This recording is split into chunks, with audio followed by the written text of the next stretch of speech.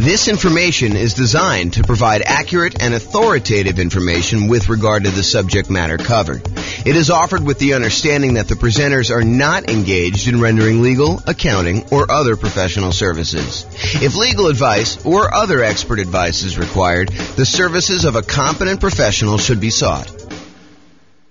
Welcome to the Escondido Real Estate Investing and Real Estate Financial Planning Podcast.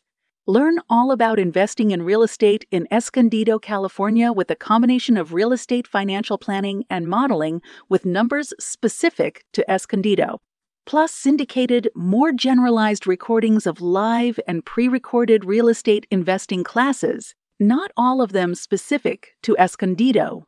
Be sure to stay tuned after the podcast for a message from our sponsors. Well, good afternoon and welcome everyone. I am James Orr, and this is a special presentation. I get to share with you today a brand new tool that I created, right off the press, hot off the press, I guess is how they say it. So this is having confidence modeling retirement with real estate investments. And so let me give you a little backstory as to how we got to where we are. So over the last couple of days, I've been preparing to do an interview for a podcast this morning. The podcast is, the interview's over, it's all done, but I was doing some preparation for this. And one of the things that came up during my preparation was how unusual are 7% mortgage interest rates. Now, we've seen this pretty significant uptick in mortgage interest rates over the last 6 months or so. And I was wondering, how common is it for interest rates to be 7%? So what I did is I went to the Federal Reserve website and I downloaded the historical data set for 30-year fixed rate mortgages. And it goes all the way back to 1970. And when I went and I downloaded the data set, what I wanted to do is I wanted to find out what percent of the time have mortgage interest rates been above 7%. And so I created this new little chart based on the data from the Fed. And so this is being recorded in October of 2022, October 13th, 2022. And this is the table showing the data going back to that time. So this is the way to read this table. So if you say to me, hey, look, what percentage of the time have mortgage interest rates been above 7%? I can go look this up and I could say, oh, it's been 56.7% of the time. So a little bit more than half the time, our rates have been above 7%, 30-year fixed rate mortgages. And if you said to me, James, how much time have interest rates been above 6%? I could tell you it's 68.1% of the time. So almost 70% of the time, rates were higher than 6%. Another way of saying this is rates were less than 6%, only about 32% of the time. Okay. So I started thinking about this and I started wondering, this is almost like a measure of confidence in the interest rate that we use for assumptions. Now, when you're analyzing a deal to buy right now, if you're going to go download the world's greatest real estate deal analysis spreadsheet and you're going to go analyze a property you're considering buying in the next 30, 60, 90 days, this is not what I'm talking about now. This is not, you don't use this new tool that I created in order to figure out how confident you are in the interest rate for doing that. That's not what this is for. If you're going to go buy a property 30, 60, 90 days in the future, you just download the spreadsheet, you call up your lender on the phone, you say, hey, lender, here's my credit score. They may want to pull your credit. They may want to check your employment history. They may want to get you qualified. And then you tell them what loan program you're trying to do. I'm doing 5% down as a nomad. I'm doing 3.5% down FHA. I'm doing, 20% down as an investor. I'm doing 25% down as an investor because I want a little bit better rate. Whatever it is you tell them you're doing, they're going to come back to you and say, okay, based on your credit score, what the rates are today, I think you'll be able to get a blank, whatever the interest rate they tell you is. Right now it's probably in the 7% range based on what you're doing. So they'll go and they'll use that. And then when you do your deal analysis, you use that mortgage interest rate in your deal analysis spreadsheet. Now, is it possible that between when you get your initial quote for the interest rate and when you go to lock your rate because you finally do find a property and you're ready to go under contract, you're about to buy the property, all that stuff, is it possible that rates can change? Yes, but it's not very likely. So typically rates don't move that much over the course of 30, 60, 90 days. They could move very quickly, but most of the time you're going to be relatively close within that range of things. So when you're analyzing a deal to buy right now, we're not using what I'm about to tell you about. However, what if you're saying to yourself, I want to go buy a property this year and a property next year and a property next year, next year, and I'm going to buy 10 properties over 10 years. Like maybe like you're doing Nomad, right? You're going to do the Nomad investing strategy and you're going to buy a property every year for the next 10 years to acquire 10 rental properties. Well, what mortgage interest rate should you use for that? Right? It's a hard question, right? You don't use the interest rates that's today because we know that rates today are not going to be what they are going to be next year or the year after that or the year after that. So if you're in a really low interest rate environment, it's 2, 3, 4%, and you think to yourself, I'm going to use that, that's a risky assumption that, I'm going to be buying these properties. They're going to be 3% more expensive or 5% more expensive, whatever you think the appreciation rate is and the rent appreciation, you're going to use that. And you're thinking to yourself, okay, I'm going to buy a property. What's the one I'm going to buy next year? What does that look like? And what's the mortgage interest rate I might get on that particular property next year? And the question then becomes, what rate do you use a year out, 2 years out, 3 years out? And how risky is that assumption? So that's what I've been thinking about.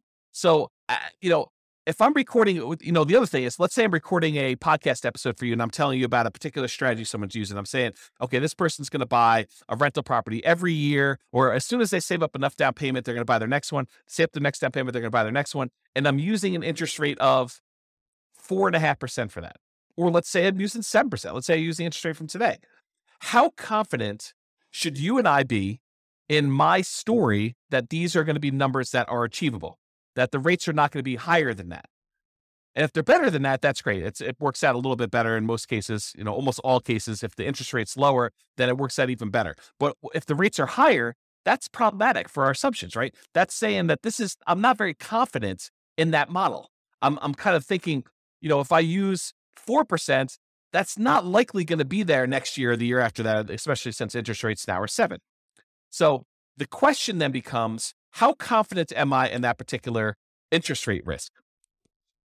So what I did is I created a brand new tool, and it's based on that data I got from the Federal Reserve website. When I downloaded it all, I kind of did some data analysis, not really a lot of data analysis. I just went and I did some calculations on it. And I came up with this new thing. It's called the Mortgage Interest Rate Confidence Meter.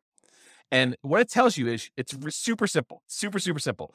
You just put in the interest rate you're thinking about using when you're planning on buying your properties in the future, not the ones for buying like right now. That's, you just call up your lender, you get the rate. But if you're thinking, okay, I'm going to be buying properties over the next 10 years, what rate should I use for determining what my assumption should be? Or if I tell you a story about someone buying properties over a period of time, or I show you some calculations and I give you the interest rate, you could go plug that interest rate that I used into this, and it will tell you how confident you should be that that is a reasonable rate to use. Okay. So what I did is I created this brand new spreadsheet. It's called the Mortgage Interest Rate Confidence Meter. And you just put in the interest rate there on top, and it spits out how confident you should be, whether you should be low confident, whether you should be average confident, whether you should be above average confident, whether you should be high confidence.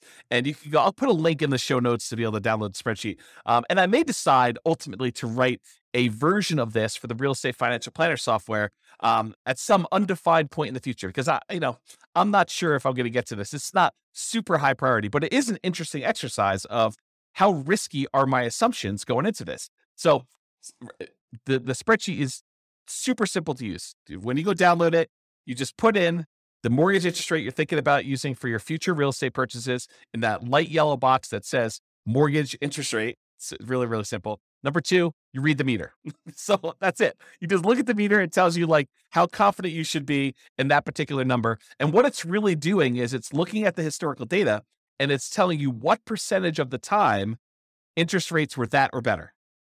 So if you have an interest rates where, you put in 10%, it'll tell you what percentage of the time interest rates were better than 10%.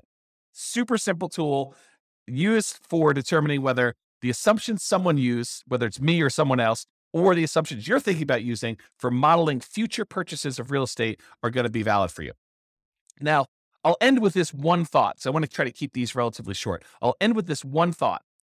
This concept of like confidence applies to more things than just mortgage interest rate.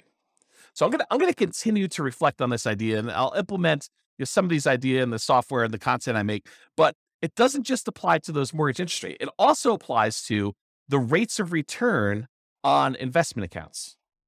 So if you use 15% as your stock market rate of return when you're doing your modeling in the future, you should have relatively low confidence that you're going to achieve that result, right? If you go look at the historical stock market rates of return and you see what returns historically you've gotten, what percentage of the time has it been over 15? That can give you another way to measure stock market. I didn't build that spreadsheet yet. I probably will build something for that though.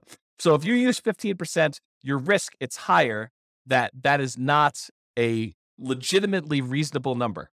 However, what if you use 10%? Well, that's more reasonable. It's more conservative. You're more confident that you'll be able to achieve that result than if you use 15.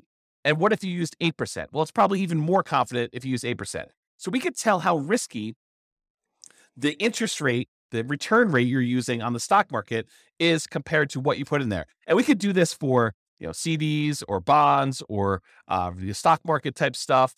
I also want to apply it to things like appreciation rate. So if you put in, my properties are going to appreciate at 6%. Well, I could say, well, let's go look at historical data. What percentage of the time, going back to all the data that I have appreciation rates been over 6%?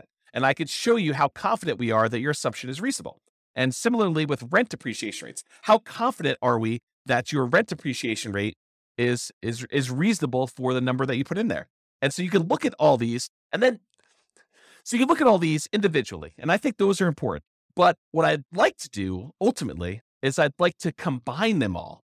I'd like to combine what the confidence level is for your mortgage interest rates and appreciation and rent appreciation and the account rates of returns for the stocks or the bonds or the whatever else you're doing in there, and then combine them in some type of weighted average, maybe based on your net worth, like what percentage you have in the real estate with that interest rate, what percentage you have in stocks with that market rate, or the confidence rate or the appreciation rate or the rent appreciation rate, and use some type of average version of that to give you a single number to tell you how confident are we in all the assumptions that we use that we actually have historical data on for the real estate investments and the stock market investments and everything else you did for that entire scenario. And then you could say, oh, this one seems like James has gone off the deep end. He's using these really crazy, extreme, kind of like assumptions for this thing. And so we should have very low confidence in his output in this. Or if his numbers are very, very reasonable, we could say, look, this is a relatively reasonable set of assumptions for what he's trying to do. This seems legit. And then, of course, if numbers change, we can change all the numbers. But the idea is you get a way now to determine if my assumptions or anyone else's assumptions or your own assumptions are reasonable or not reasonable, and whether or not we should have, or I guess better way is, how much confidence should we have? Because it's not just binary. We should have confidence or we should not. So that's the idea based on what I'm doing here. And so hopefully you enjoyed this very short podcast and the new tool. I'll post it up there with a link in the show notes. But this has been James Orr with the Real Estate Financial Planner. Hope you enjoyed this podcast. Bye-bye for now. With home prices up, mortgage interest rates up, and rents up, but not quite enough to counteract the higher prices and interest rates, cash flow on rental properties in Escondido is harder than ever. Book a call with the Real Estate Financial Planner to apply our proprietary 88 strategies to improve cash flow on your rentals. See the show notes for a link to schedule your call and improve your cash flow today. If you're a real estate agent, lender, or professional in Escondido that wants to help our real estate investor listeners, consider reaching out to learn about collaboration opportunities with this podcast. We'd love to add more value to our listeners by having you assist our investors buy, sell, and finance their real estate investments. See the show notes to schedule a call to discuss collaboration opportunities.